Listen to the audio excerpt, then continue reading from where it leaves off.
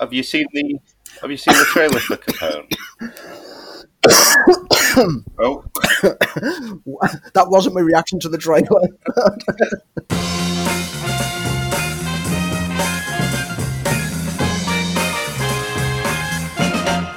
Hello and welcome to the Film File, the film show for isolated film geeks by isolated film geeks.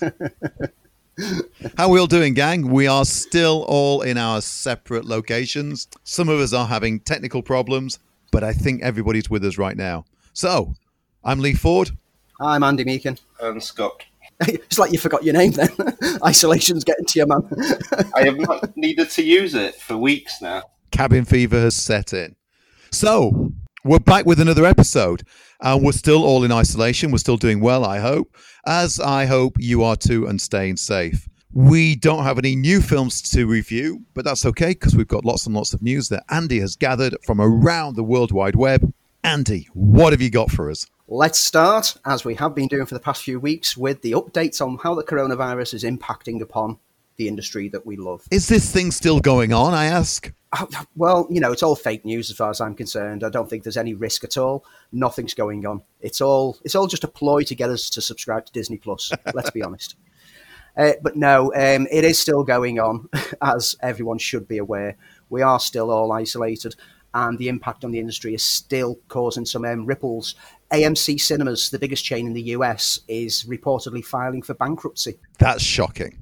The chain has a $4.9 billion debt, which the bankruptcy will help them to manage, which will also, everyone who says bankruptcy is that, like, it's a really, really bad thing. It means that they've gone under. It's a way to, like, reorganize the debts and get themselves onto a level footing again, which will aid them in reopening when the time comes. However, it's obviously caused ripples throughout the industry, with Cineworld once again taking a hit on its share price. It plummeted down to 40 pence yesterday. Oh my goodness. And I've not checked it today.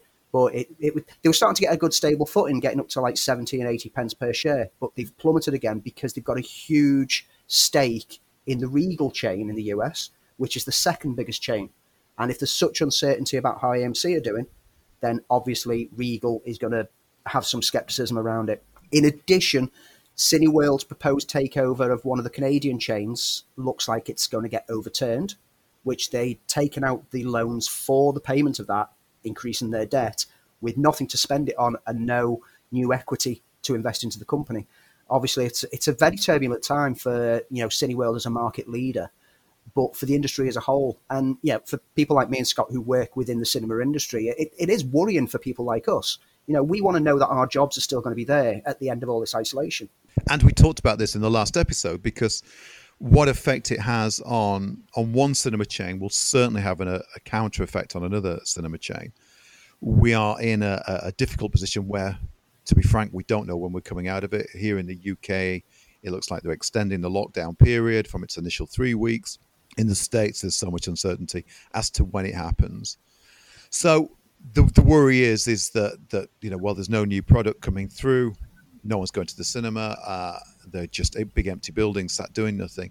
That we're going to lose some of the great cinema chains that we have here in the UK and abroad. I still have a feeling though that when this is done, I think we're going to crave social interaction again, and I think people will want to get out. Will be sick of watching stuff on TV, no matter, even though they've got into Disney Plus, they've got into Netflix and Prime and all those sorts of things. I think there's going to be a need for people to get together and flock together and see movies. And I think the desire to go and see new product, just when that is the hard thing to come to know. Aside from like business-wise aspect of it, there's films, once again, that have been delayed, that have had various issues over time that are now moving straight to streaming. Amazon have just picked My Spy up, which I know Scott was really looking forward to My Spy. Oh, I can't wait. Well, you might not have to wait that much longer because Amazon have picked it up. That's going straight over to the Amazon Prime account. Trolls, which got released direct to digital, has been the biggest digital release of all time in the UK. No surprises there because there was nowhere else to find it. But it's paid off them beautifully. But it has, again, sparked this whole worry is that, well, if the film companies know that they can make this money by going straight to digital, where does that leave the cinemas? Well, I think it's an interesting point, Andy. But what I do feel is that we're watching films like this down to necessity. Well, we're not watching Trolls 2 down to necessity. We're not watching Trolls 2. No, but we are watching any home release as a necessity because it's the only avenue we've got right now. And I do think if the choice comes back to see things in the cinema, we will want to go back. And I think there's the social interaction side alone is a big enough reason for everybody to want to go back into it. Trolls may have broken all sorts of download records. Is it the financial equivalent of a great box office run and then doing well on download? Because that'll dictate whether they eliminate the financial stream of cinema. I've not looked at the full figures, and it'll be interesting to see what it does over a 2-3 week period to be able to compare it to similar films of a similar vein of the past. I can genuinely see it that with a lower budget film, there might be more leaning for some companies when they aren't confident that a film's going to be huge to just go, well, you know what, we can actually make this money on streaming. I think the big blockbusters, I think your Marvel films, your Star Warses, your Bonds, etc., they've got to be cinema releases. But it is kind of paying into this whole, Netflix funding Scorsese kind of thing, that streaming is no longer seen as a really negative thing. And they've shown that, the home purchase market is strong enough to sustain a new release. So Bob Iger is back in charge at Disney. He was set to step down and hand the reins over to Bob Chapek. But with the COVID pandemic going on, the decision's been made for him to stick around and aid the company over this time. Disney, with so many holdings in theme parks, etc., where people can't gather, and all the cinema aspect, the company's under a lot of financial strain. And I think basically just went, well, it's a bit unfair for you to hand over the reins now, isn't it? So he's sticking around just to help them weather this storm, because his experience within, bringing the business to where it is at this point in time, it's priceless what he can bring to it at this point in time. And him to walk away with some cash in his pocket would just be a bad sport, really. I think, it's steady hands. Disney are in a very prime position where they are dominating most of the cinema output at the moment. And I think I've read over the last week or so that with all the backlog of movies that they've got which haven't been released, they can release a brand new film weekly once this is over. But with someone like Bob Iger there, it's still steady hands. It's not rocking the boat, and that will keep definitely the shareholders happy. We're all looking forward to the next Bill and Ted's film. Of course, we can't wait. In the wait for even a trailer for the Bill and Ted's film, they've released some colouring pages to keep you occupied in isolation during this COVID time. They released a colouring book way back in 2018, which was based upon the comic book version of the Bill and Ted series. It was a most excellent comic book. Did you ever read those, by the way? They were fantastic. I did, yes. They were fantastic. They were so well done. They were very funny. They got re-released by another company after Marvel lost the rights, so they're easy to track down if you want to check them out. Did you get round to them, Scott? No, I'm blissfully ignorant of the fact they were Bill and Ted comics. It sounds interesting. Did they do any cool crossovers? No, it was just Bill and Ted. But it were fantastic reads. They were so funny. Evan Dorkin was the artist. So during self-isolation, then doing a bit of colouring is actually supposed to be very, very good for the for your own mental well-being. Well, the adult colouring books have been a huge boom over the past decade. It's become like a huge therapy thing that people buy little. I mean, the wife's got thousands of them. I'm pretty sure that she's got more of them than I've got Funko Pops. My goodness. They just sit there and it's just little triangles, colour that triangle, colour that, and little pretty patterns. So, why not have some Bill and Ted's colouring sheets which tell you to, stay excellent and stay at home? To find these, loads of news sites have reported on them, have done the links to them, and you basically just download them from there. We found them on Empire website. If you just go onto Google, do a search for Bill and Ted's colouring pages, and you will find, I think there's 3 or 4 at the moment, but I'm hoping there's going to be some more. I'm going to be downloading them and printing them off and spending some time colouring some Bill and Ted's. Excellent. Fantastic. So let's move away from coronavirus. Let's move on to other news, the more positive aspect of the film productions, because things are starting to gain momentum. There's been a lot of news over the past week. Marvel, in particular, there's been a few bits of news around there. Sam Raimi? Yes, Sam Raimi's finally signed on officially now as the director for Doctor Strange. Yep. Remember how he was kind of screwed over in the past with Marvel on the Spider-Man films when all creative rights kind of stripped away from him? over Spider-Man 3, and he was forced to use a character he didn't want. Yeah, I think that was more of a Sony deal, wasn't it? I think than the Marvel Cinematic Universe we know now.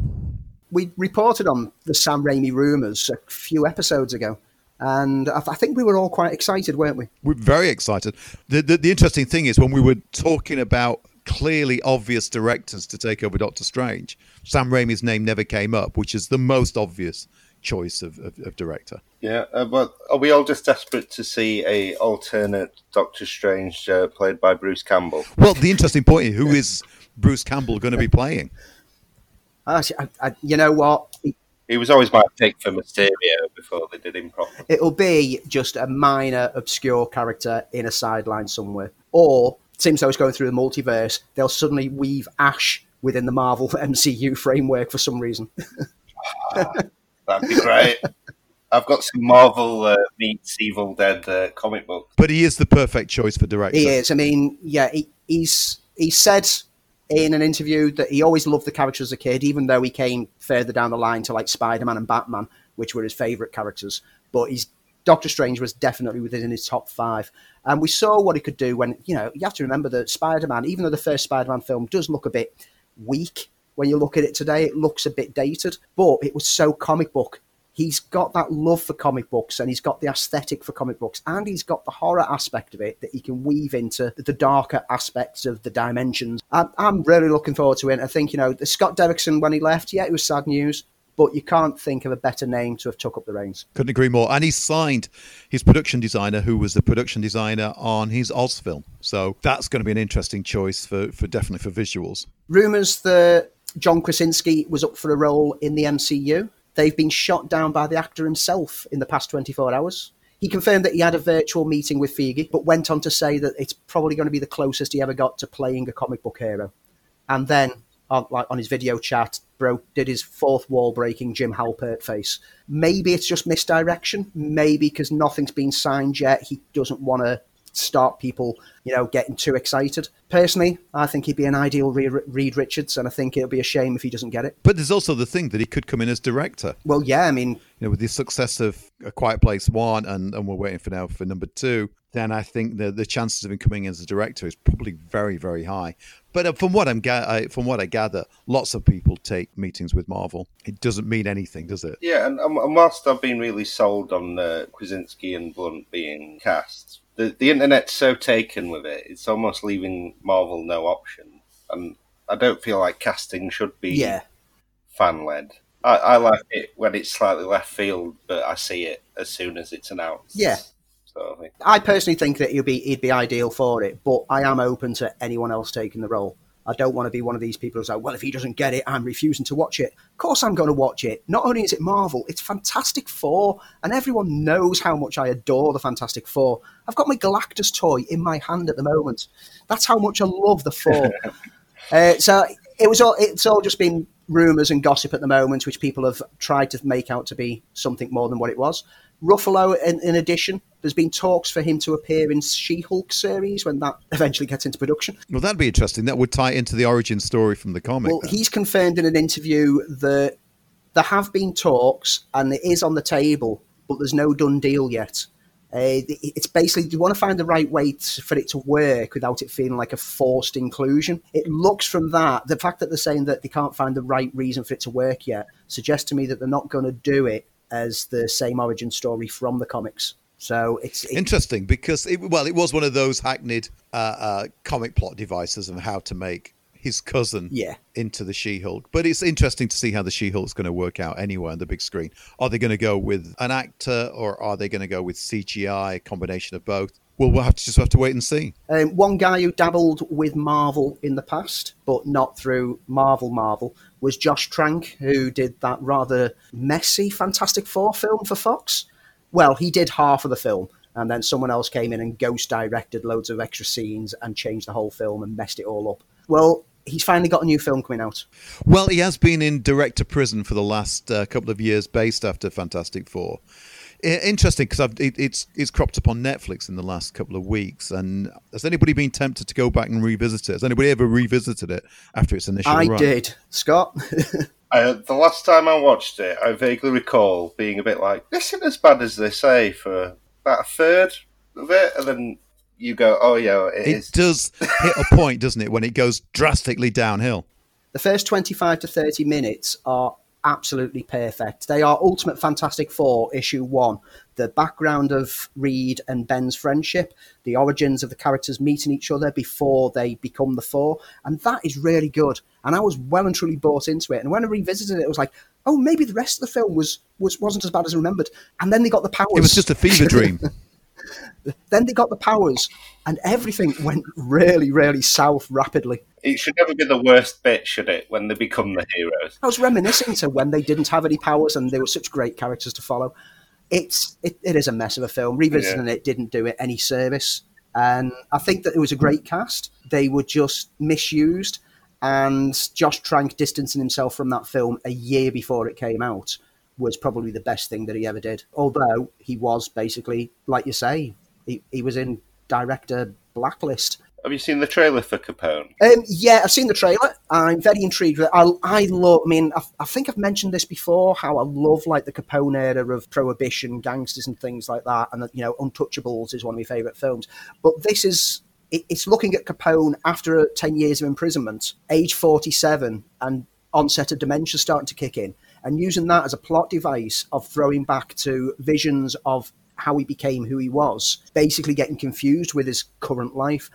It's Tom Hardy playing a Tom Hardy take on Al Capone, which it's Tom Hardy, let's be honest. He's great, but he only has one way of like putting any role in, and that's to put a strange voice on.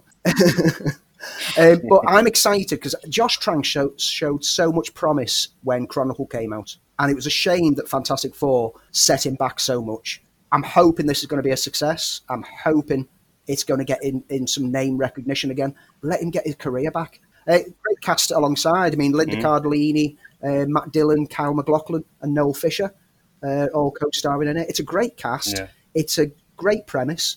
I'm excited. I think the fact that he's not gone down a genre route, or he's not gone down a sci-fi or superhero genre route to make his entrance back into the world, because he was tapped to do the Boba Fett movie for a long time. Until he went into director prison. So it's interesting that he's come back with something that might redefine him. It's a serious movie against a serious topic. So we'll just have to wait and see. Yep. What else do you have, Andy? The first glimpses of June have been revealed. Have you all seen the publicity shots that have been released and the set shots? I have. And I've never been a big Dune fan. I wasn't a fan of the book. I did enjoy the David Lynch movie. Couldn't tell you for the life of me what went on in it, but I did have a good time with it. And I was surprised at how much, and you might be able to answer this better than I understand, is that it looked like the David Lynch movie. The costume designs were very, very similar from just a few clips that have been doing the rounds at the moment. Well, that's one thing that Lynch's film got right. He got the look of it beautiful. The still suit design was well thought through. It was like, it's designed to stay out in the desert for weeks on end, recycling your body sweat and all your fluids so that you've got something to drink. And so there's all the design of the costumes, the spiritual design of all the Bene Gesserit nuns with the hooded robes. Everything had to look like that. And even in artist sketches from when the books came out, that's what it kind of looked like. So it's got the same kind of aesthetic visually. As a fan of the Dune books, I looked at those images and I started getting very excited. I know that there's a change to Baron Harkonnen that they've made to it, because Harkonnen is he's supposed to be a mad, really grotesque character. And you'll know from the David Lynch film that he had his boils and blisters, and he was a slovenly, grotesque warlord, basically. But they've redesigned him for this to be more powerful and more bulked, and basically that they've took he's a rhino kind of approach, that he's an overbearing, monstrous man. And that's one change that I'm interested to see whether it works for me as a fan of the books, because it's hard as such a huge fan of the books to let go sometimes. The casting's great. The casting looked fantastic. Stellan Skarsgård as Harkonnen. I'm fine with that. I just need to see a trailer to make my mind up completely on how they're redefining that character. The rest of the characters look great. Timothy Chalamet as Paul Atreides looks marvellous. And in the books, he's supposed to be 13, 14 years old. I'm fine to not have young teenagers playing these roles. I'm not that much of a precious, like, oh, don't touch my books. I think he looks great. I think all the cast look perfect. And what a great director we've got anyway. When's the release date for it? When are we looking at? If it's not being moved. They've still not mentioned any move, so it's still looking at just before Christmas this year. It's got that Star Wars slot, as we now refer to it. But I do wonder whether it will shunt with so many other films now coming out in November to early December that it's going to be a very crowded time. The worry is that if they move it to like the February slot, for sci-fi, the February slot has always been a death knell. It's always been really? This is a new sci-fi venture, Jupiter Ascending. We remember that. Thankfully, I've managed to blister it out of my mind. We don't want Dune to suffer from being released at a time when people go, well, if it's not a recognised property like an MCU, then it's obviously getting put here to dump it, because this is only part one of a two-part film. I mean, the splitting it into two parts was purely the director's choice. He stated he wouldn't sign up to make Dune unless he had a chance to do it over two films to do the story justice. Because, again, David Lynch's film, apparently the original cut was around about 5 hours, and it got cut down significantly because that was too much for a film. Is that the reason I didn't understand it then? Yeah, there's a huge amount missing out of it. There's like a third of the book missing from that film. When the whole war on Dune starts, it basically starts and 5 minutes later it's finished in David Lynch's film. That's a huge proportion of the book. It'd be interesting. I hope we still get it. And I must admit, because of the director, I'm more than excited about it. More than I'm a fan of the books or the previous film. It's the director that's bringing me into this. Ever been much of a fan of Dune, Scott? No, I have never watched it, never read it. Just it's been off my radar. Well, I'm aware of it, obviously, but that might be an interesting one for a deep dive then. It could be definitely worth revisiting. We talked just before we came on air about which was one of the iconic horror shots from TV, and that's a big screen version, because we're doing all things Stephen King at the moment, a big screen version of Salem's Lot. Gary Doberman is bringing it to the screen. Annabelle Creation was his, wasn't it? He's writing and directing it with James Wan, Royal Lee, and Mark Wolper, who are producing. The vampire horror novel by Stephen King is one of his most beloved of books, and the adaptations of it to date still hold up when you rewatch them now. Absolutely. The Tobe Hooper TV version, I remember seeing it as a kid when it came out, and it still has those moments in it which were just pure brilliance and things you'd not seen. You'd not seen that sort of horror on TV before. And the kid at the window has become an iconic image. It was amazingly well done. It just proves, actually, I think King works very well over a mini-series and time to explore the characters and explore the world. There was another updated version with Rob Lowe, which, apart from having the ending which was closer to the book, was very, very disappointing. But the Tobe Hooper version's great. So I don't feel like this, as the same with it, is stepping on any toes, because it as a movie, it's its own unique version. I just hope they can compact it into a 2-hour movie. There's other horror films currently in the roundup at the moment. Fede Alvarez, who gave us Don't Breathe and Evil Dead remake, is making a zombie pandemic movie called 16 States for Lionsgate and Vertigo, which is going to follow a mother trying to reach her family at the height of a zombie pandemic.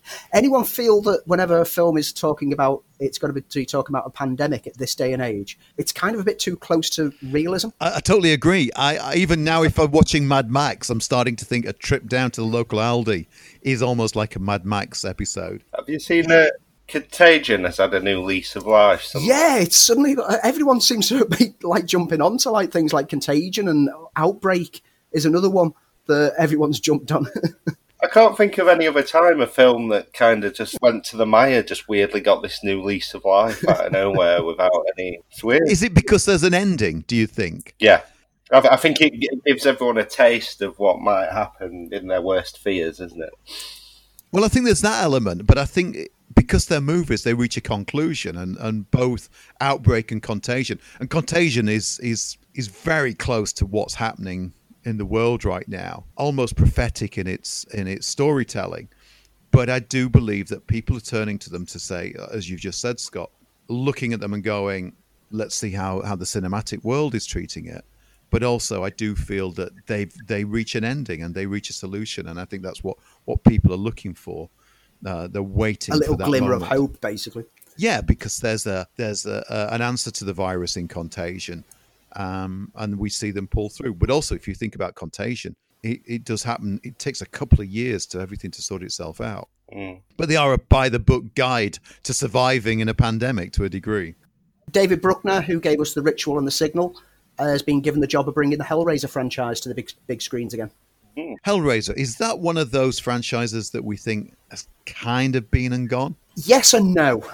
Hellraiser 1 and 2, great films. The franchise then rapidly dug itself into a very, very, very bad, messy grave. And over the years, it's become a joke that the Hellraiser franchise dragged on so long. But at the same time, let's take a look at the Halloween franchise. But did they ever really recover? Enough to do a couple of remakes and now be making a sequel to the most recent remake? I think so.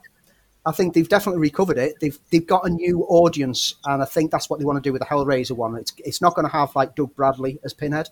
It's going to be completely recast. I'm all up for Doug Jones to be playing like a more akin to the book Hellbound Heart Pinhead, who is not like the mysterious one that we see from the screens.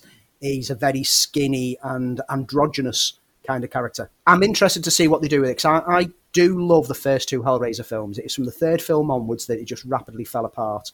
And I think there's a lot that they could really dig into with the lore and the mythology that the first two films created that the later films didn't really tackle. The fourth film, Bloodlines, that tried to go back and look at the mythology, but then turned into Pinhead in space by the end of it and fell apart. That's the kind of aspect that I want, not the Pinhead in space. I want the digging into the mythology. I want to be afraid of the Cenobites again. I want to explore the dimensions of hell that are hinted at in those first two films. And that's why I think it's ripe for a retelling. A really bloody, brutal horror film. It's got the psychological horror in there, but it's also got the gore horror and the scares that some people seem to gravitate towards more. It's a great franchise. The comic book series have done some great alternate stories and digging down through the lore. There's a lot that they can tackle. Do we know if Clive Barker's connected to it in any way? Well, he's been pushing for this remake for quite a while himself, because he grew a bit distant from the film series as it progressed. He distanced himself more and more as it went along because it wasn't reflecting what he'd done. So he's been wanting it to get a proper relaunch to the big screen, because he knows what the horror potential of this creation of his has. Fingers crossed it'll do his vision justice. And just on a side note, we've not seen as much in the way that Stephen King has always had a great volume of work. We've not seen as much from Clive Barker over the last few years, or is that just me? I'm not on the radar with it. His stuff there was the Midnight Meat Train about 10 years ago now. Was one of his that got adapted from his Books of Blood. There was also Clive Barker's Books of Blood, which adapted 3 of his short stories into one film. But generally, there's not been a lot of Clive Barker stuff. But recently, there's been a lot of talk of various things. I mean, Nightbreed or Cabal has been talked about getting a new version. We've got, obviously, Hellraiser. And Candyman is another of his creations. Which is, again, on delay at the moment, isn't it, if I think on? Yeah. That's currently under delay, but that's a hotly anticipated one because it's coming from producer Jordan Peele with Nia DaCosta directing. And the Candyman franchise is one that didn't really get bad. There was 3 films in the series that each of them were good, even though 2 of them went straight to home release. They were still solid films. So that is one that has never gone so weak that people go, are we bothered anymore? Anything else you got for us, Andy? Let's just do last bit of horror news is that who remembers the 2001 film The Others? Yeah. With Nicole Kidman. Yep. Well, there's plans to reinvent and modernise the story, setting it in a contemporary world. The original was a great little period piece. Yeah, a war widow taking her children to an isolated mansion. They've got a rare skin disease, and then 3 mysterious servants appear, and the house's terrible secrets begin to reveal. And I thought when it came out, it was a great film because it was a ghost story with a difference. I know that it's been out for almost 2 decades, but I'm not going to spoil the reveal on that film here. Absolutely marvellous reveal, and it's one of those films that when you go back and rewatch it, it still lives up to it. How do we feel about a modern day interpretation? To me, the problem with it is the reveal was so significant and came out of nowhere, even though it's hinted at all the way through. That was the principle of the film. It wasn't just a twist for the twist's sake. It's like if you were to do Sixth Sense without realizing that Bruce Willis is a ghost. It's so such a major part of the storyline that to come into it, you have to find a fresh way of doing something with that reveal. What do you think, Scott? I absolutely agree. It's like you're just doing it. It's like remaking Saw or something. It's like the reason I don't watch any of the recent Saw films is because that first one has a great horror movie premise, and then after that you're just chasing your tails trying to recreate it with varying twists and varying ridiculousness. And unless you directly adapt a story like that, you're just chasing your tail trying to recreate a formula all the time, aren't you? Yeah, you've got to bring something new to the party, haven't you? You've got to bring something that suggests it's more than just that one twist, because if you're doing another's remake, you can't afford not to put that twist in. Absolutely. Final bit of news. Are we fans of Community? Yeah. We love Community. Have we been rewatching them now that they're all on Netflix? No, because I did it not long ago when it was on 4OD. And it was on Netflix previously, wasn't it? And we lost it off the series, and it's brought back They again. never had the last series, because the last season of it was funded by Yahoo, I believe. Yeah. Right. Part of their attempt to make TV shows. And so they never had that final season as part of the streaming before, but now they've got the whole lot, the whole 6. Joe McHale has been doing multiple interviews recently, and he's been hinting that there might be some momentum to the eventual movie. He's really optimistic that something will happen soon, and that there's way more rumblings than there used to be. Apparently Alison Brie had tweeted him that she'd received a related call from Sony to do with it, although he's commented that he's not had that call yet, and he's worried if he's going to get recast. But 6 seasons and a movie was that prediction that they kind of had as the running gag in the whole thing. Yeah. We had the 6 seasons. Maybe that movie is in the pipeline. Let's hope so. And let's hope they get Chevy Chase back, because I really missed him when he left the series. And that was half the problem with towards the end of Community, when characters started to drift away. The first 3 seasons were just absolutely some of the funniest television I've ever seen in my life. Is there many films based on TV shows that really hit the mark, though? And then aren't we just wanting this to fulfill a gag rather than any sort of need or demand? Yeah. It's a good point, Scott. I mean, Star Trek came back and proved that you can do a TV series as a film series, even though it had to eventually move away from what the core ideal was for it to work perfectly. And Mission Impossible, even though it's not the same cast, has again proved that it's a successful TV series can be turned into a feature film series if it's done well, if it's done with love and the right characters. Dan Harmon's writing it, and they get the cast back. It's like anything. If the recipe's there, then the dish will turn out well. Do you think the Russos would return? Well, according to Joe McHale, that everyone who was involved in the series is pretty much up for the idea of getting back for it. So I don't think you can rule the Russos out. Oh wow. Whether it'll be a cinematic release is another matter. I personally whilst I want the movie, I'll be happy if it's a movie straight to Netflix now that Netflix are really promoting it. I mean, it's top of the suggestions list every time that I log onto Netflix at the moment. Even though I've watched it, it's like, no, watch it, mate. Watch it. You should watch it. You love it. It's saying, Netflix is saying that to you right now. You know you love it. You never watched Tiger King. You're more a Community kind of guy. So, and that rounds up the news for this week. Okay, so we've had no great film releases for us to go through, which is part of the whole raison d'etre for this podcast. What we've been doing is, instead of looking ahead, we've been looking back. So the last 2 weeks, we've done a deep dive on a particular movie. Last episode, we did Superman the movie, and prior to that, we did Highlander. Because Scott had never seen it. This week is a firm favourite of mine, a film that I absolutely adore, and it's also one of the films that I have to show potential girlfriends. If they don't get it, there's no relationship here, honey. And that film is Princess Bride. My Wesley will always come for me. Your Wesley is dead. You may have heard tales of damsels in distress. I'm killing myself once we reach the honeymoon suite. Wouldn't that be nice? But you've never seen anything like the Princess Bride. Inconceivable! She gets kidnapped. He gets killed. I've seen worse. But it all ends up okay. Have fun storming the castle! The Princess Bride, a new comedy by Rob Reiner, rated PG. Now playing at theaters everywhere. Much beloved film from 1987 by Rob Reiner, in which a young homesick boy is told a fantasy story about a farm boy turned hero who quests to be reunited with his one true love. And the kid doesn't want to hear this story, but as it goes along, he realises that a love story isn't necessarily just a love story. Now, as I said, I absolutely adore this film. I have an interesting fact. I've got to get it out there from the get-go, is I was an extra in this film. You were what? I was an extra in Princess Bride because not many people know that it was shot almost on our doorstep. It was shot in and around parts of Sheffield. There's a place called the Longacre Estate, which is just outside of the city that we live in.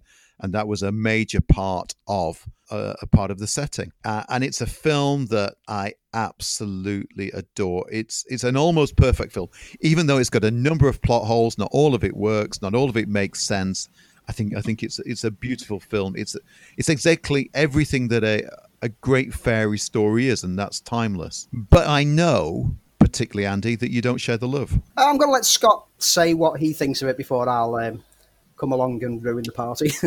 It's tough, Princess Bride, because a lot of why it works is also why, for me, it's not one of my personal favourites, because it's a really good sort of self-aware sort of, I want to say a parody, but it's almost like it's very loving whilst doing it, of like fantasy stories and stuff, and it's got a lot of heart to it. But apart from a lot of quote-worthy and memorable moments, which it does definitely have, it's not that riotously funny, and it's not that... I don't think I could show it anyone and it get universal love. I think it's very much a right place, right time sort of film. But I do enjoy it. I often find that I'm in the minority whenever this film is mentioned. Now, I didn't watch it when it first came out. I had no interest in watching it when it first came out. But so many people had gone on about how amazing this film was over the years that about a decade later, I then went, okay, then let's give it a shot.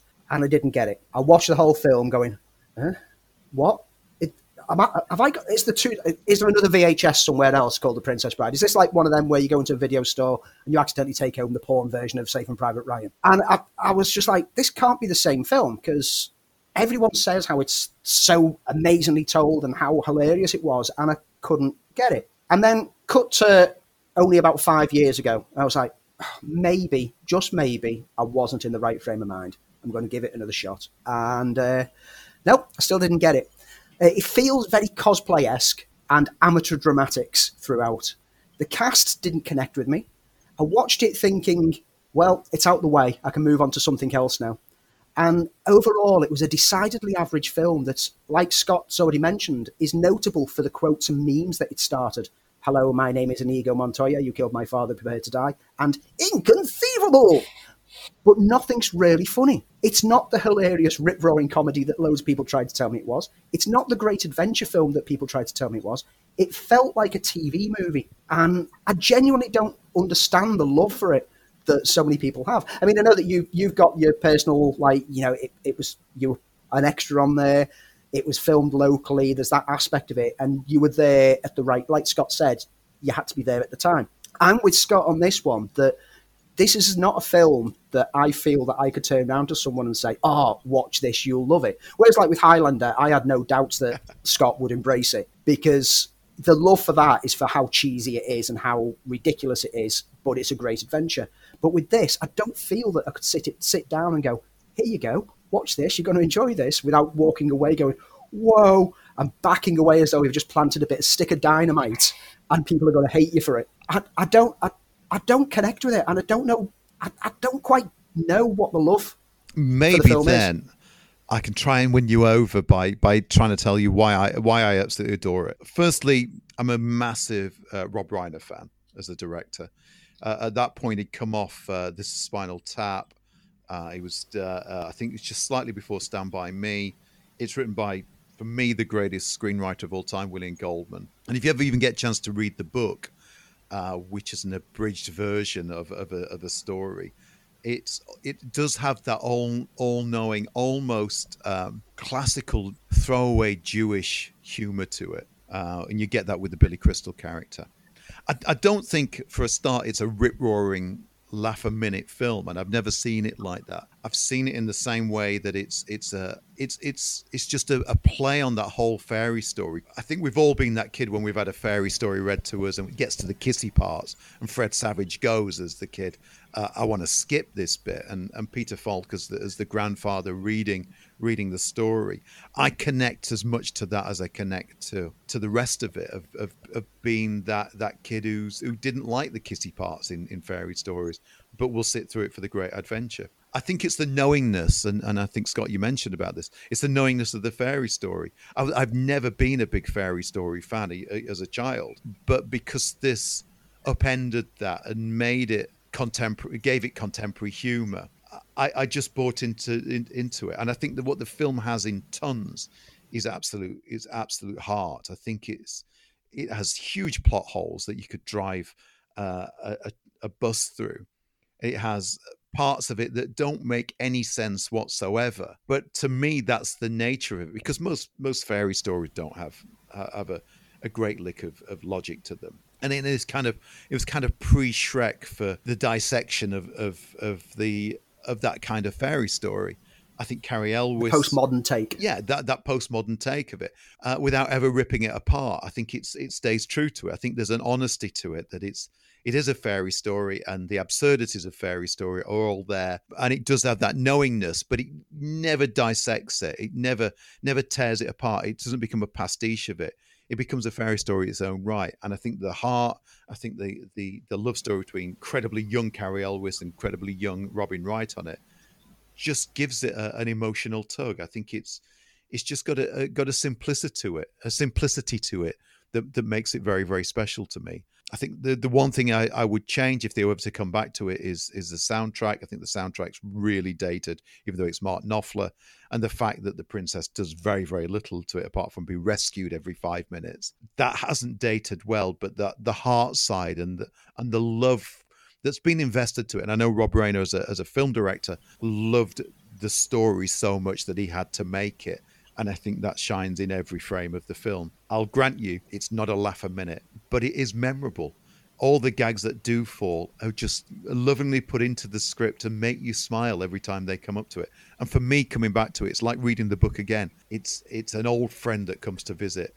And I have a tendency to look at it when you go, you know what? Feeling a bit sad, I'll chuck Princess Bride on. It's your comfort film. It's a great comfort film, and I think the people who do have the invested love for it, it is a comfort film in the same way to me that It's a Wonderful Life's a comfort film. I've seen it tons and tons of times. There are moments in It's a Wonderful Life when you go, I'd like to skip this 5 minutes because it's starting to drag on now, and then it reaches a point where you go, and that's why I stay with it, because I've invested the love into it. There was the rumours last year about the proposed remake of The Princess Bride, which were met with a barrage of people online crying out that it's a travesty to consider remaking such a classic. And again, at that point in time, I felt like the lone voice going, is it though?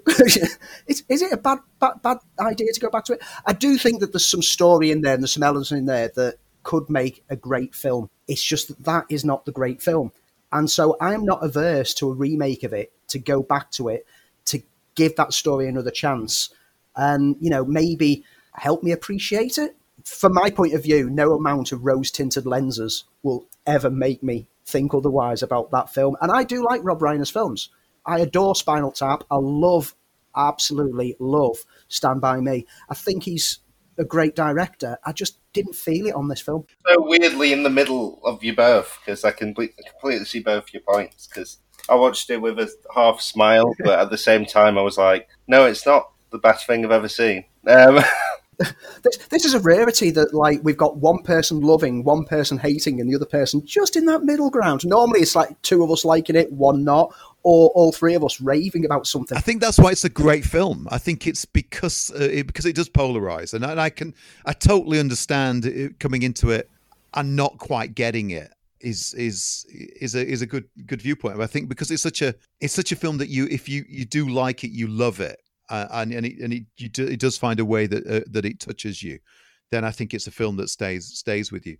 I don't think it's the best film ever made, but it would be in my top 10 just because I think it's got heart and there's so much I do like about it. There are other films that I'll put ahead of it that are always a go-to film, but there's a special place for Princess Bride.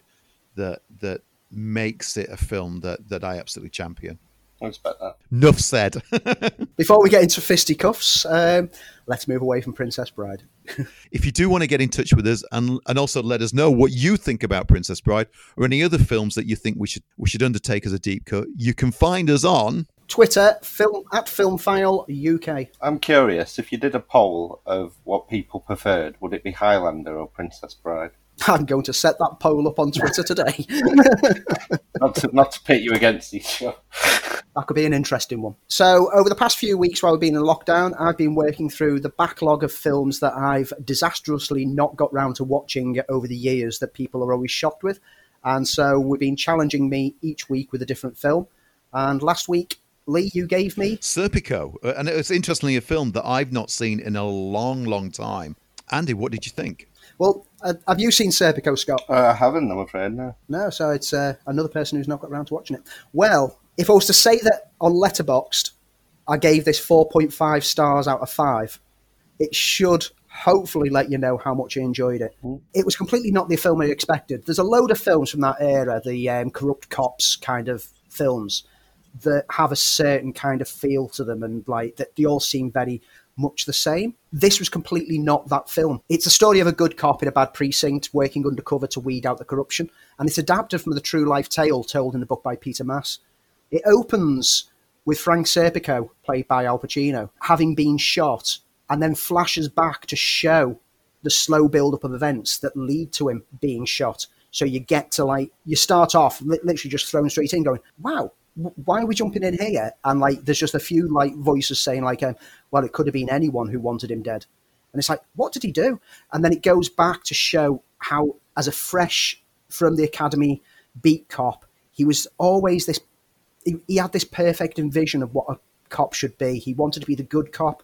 He wanted to treat all villains with a bit of respect. He wanted to treat everyone nicely. He thought the best of everyone. He was a genuinely good cop. And then when he gets moved to a precinct that has dirty cops in it and he refuses to take the money, he realizes he's stepping on toes that he shouldn't be stepping on, but he wants them to be taken out the equation because he doesn't feel that they represent the force in a good light. And so he goes undercover and starts slowly try to find out who he can trust and who he can't trust. And what makes this film is Pacino's energy and dedication to the part. He's very easy and likable to take a shine to at the start of the film. You genuinely think, wow, this is a genuinely good person. This is a genuinely heartfelt person. But then you see him getting more and more frustrated as he gets himself into the rabbit hole that is puts his whole life at risk and his family.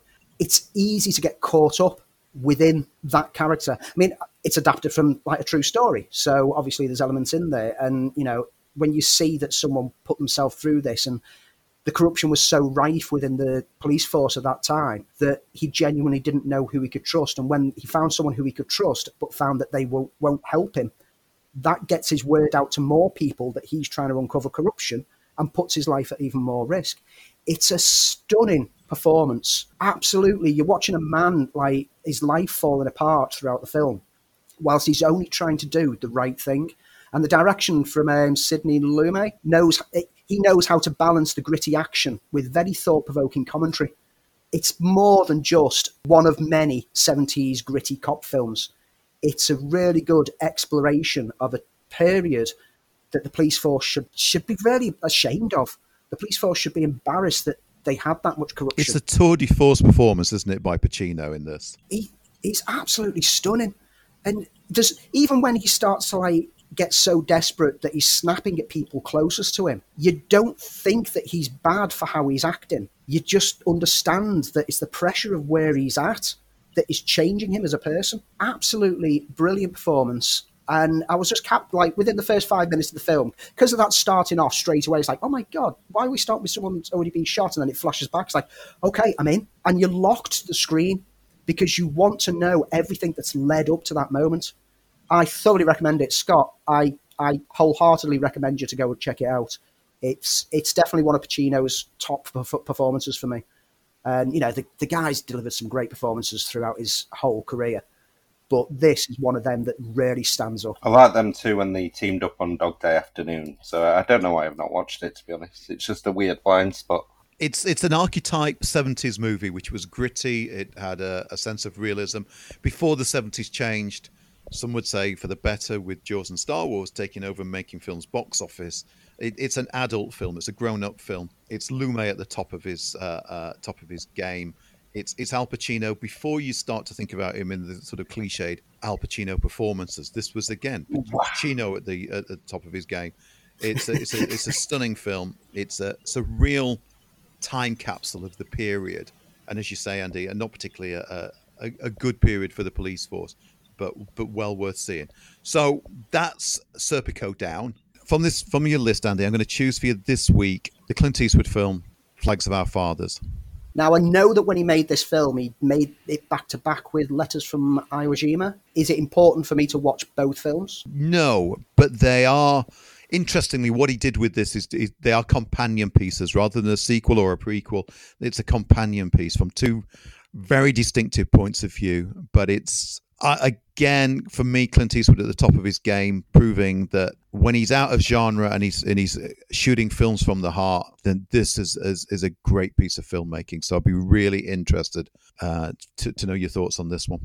Do you concur, Scott? I have not seen either. Maybe you should both watch it. How about that? I have a weird relationship with Clint Eastwood. It's tough because I love the old spaghetti westerns. I love Dirty Harry. I love some weird, more modern ones. I love Unforgiven. I know he directed, but if you ask me to watch a Clint Eastwood film, I can't do it. Interesting, because I've just watched one of my top 10 or top 5 even Eastwood films, which is Thunderbolt and Lightfoot, which he's just brilliant in. And again, when he subtly plays against type, I think that's when he's at his strongest. But I'd be interested to know your thoughts on this one, Andy, for next week. Okay, so that's Flags of Our Fathers for the next episode. And that about wraps us up for this episode. Again, we're all in isolation, so it's been hard to leave the house and find a neat thing. But go around the guys. Guys, what have you got? What's your neat thing for this week?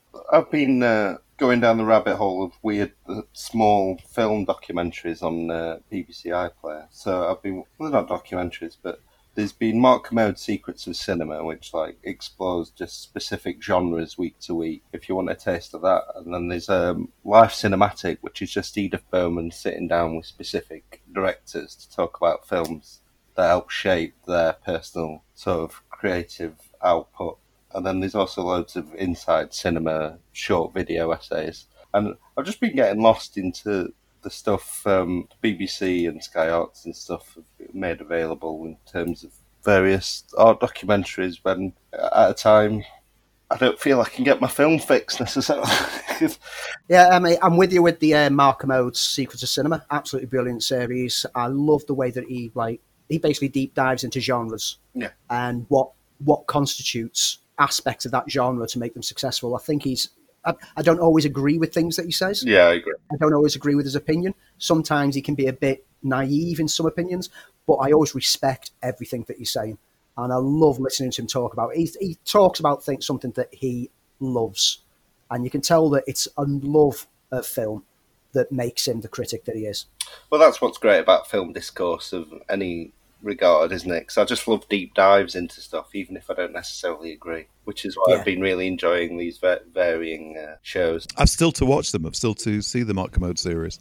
I know the latest series is available on iPlayer. I'm not sure if his earlier series is. I know the special was. It might be. I watched it at the time. I can't remember if the Exorcist 25-year one is. He did the excellent Blade Runner 1, if you ever get a chance to see that one. And his documentary on Alien is stunning. Yeah. Well worth seeing. Highly recommended. I recommend the Life Cinematic, by the way. It's because Sam Mendes on the first episode, just watching him watch Blue Velvet and talk about it and how it influenced American Beauty and stuff like that, it's definitely worth a watch. For my neat thing, I've mentioned before about my love of podcasts and rewatching TV shows. When I mentioned the Office Ladies podcast, a good about 10 episodes ago, as my neat thing, it was part of I'm going to rewatch The Office alongside these. Well, now I've got a new one, and it's Fake Doctors, Real Friends with Zach Braff and Donald Faison. It's 3 episodes in, and they're doing exactly the same as the Office Ladies podcast does, where each episode is an episode of Scrubs that they talk about the behind the scenes of, the little like aspects of the making of, having guests coming on to talk about the show in general. And each episode is about 1 hour 15, and it's brilliant. I mean, these two guys are two guys who their friendship on that show was so real because that's what they're like in real life, and they have a natural bond and really good chemistry. And even though they are in the same situation as us at the moment, they're isolated and having to record over Tinterweb, you can feel the bond between them while you're listening to it. It's funny. I have been doing my walks listening to this podcast and been halfway down the road laughing like a maniac with people like not just skirting around me to keep social distancing, but skirting around me because they think that's a nutter. And it's great to, again, like with the Office Ladies podcast, it's great to listen to this podcast and do a rewatch of the show at the same time, either before you listen to the podcast or after it, so you can start to see the elements that they talk about. And I've got such a love for the Scrubs TV show again through this podcast starting up. That's Fake Doctors, Real Friends with Zach Braff and Donald Faison. You can find it on all podcast services. I'm using it on Spotify.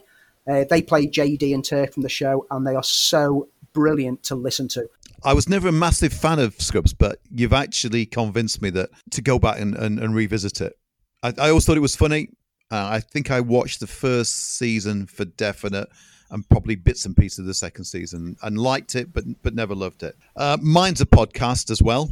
I know we're all big comic fans amongst this. This is based on, this is a series of radio dramas, for the want of a better term, as podcasts, based on the graphic novel by Kurt Busiek and Alex Ross. And this is Marvels. I'm guessing we all remember the Marvels run, which was an intriguing take on the Marvel universe seen through the eyes of an investigative journalist. This is, and I've not got a chance to listening to it yet. I've just downloaded the entire run up to date, and I can't wait. This is brought to us by a US company called Stitcher. They did a fantastic run on Wolverine, finished the first show, about to pick up the second series. But I absolutely loved Marvels. And this takes place as the aftermath of the Fantastic Four's battle with Galactus high above New York City, which was for the fate of the world. And an intrepid photographer, an ambitious college student, and a cynical journalist embark on an investigation to confirm or debunk one of the most superpowered conspiracy theories of all time. Can't wait to get into this. I love a good podcast. I usually listen in the car, but a bit like you, Andy, I'm going to do a walk, and I'm going to take these on in one lump sum and get back to you and let you know how great they are. But that's Marvels, based on the graphic series by Kurt Busiek and Alex Ross. And I know it's available on iTunes, so therefore all good. Good podcast, just like this one. And that's it for us this week. I hope you're all staying safe. Guys, anything to add before we go? I've literally subscribed to both your recommendations before the show was even over. Is that a personal best? That's how good Well we done. are at recommending. That's it for this week. We'll be back hopefully next week with another deep dive. Be excellent to each other. Whilst we've been in the lockdown, Andy's been myself. Why am I talking about myself in the Right. third person?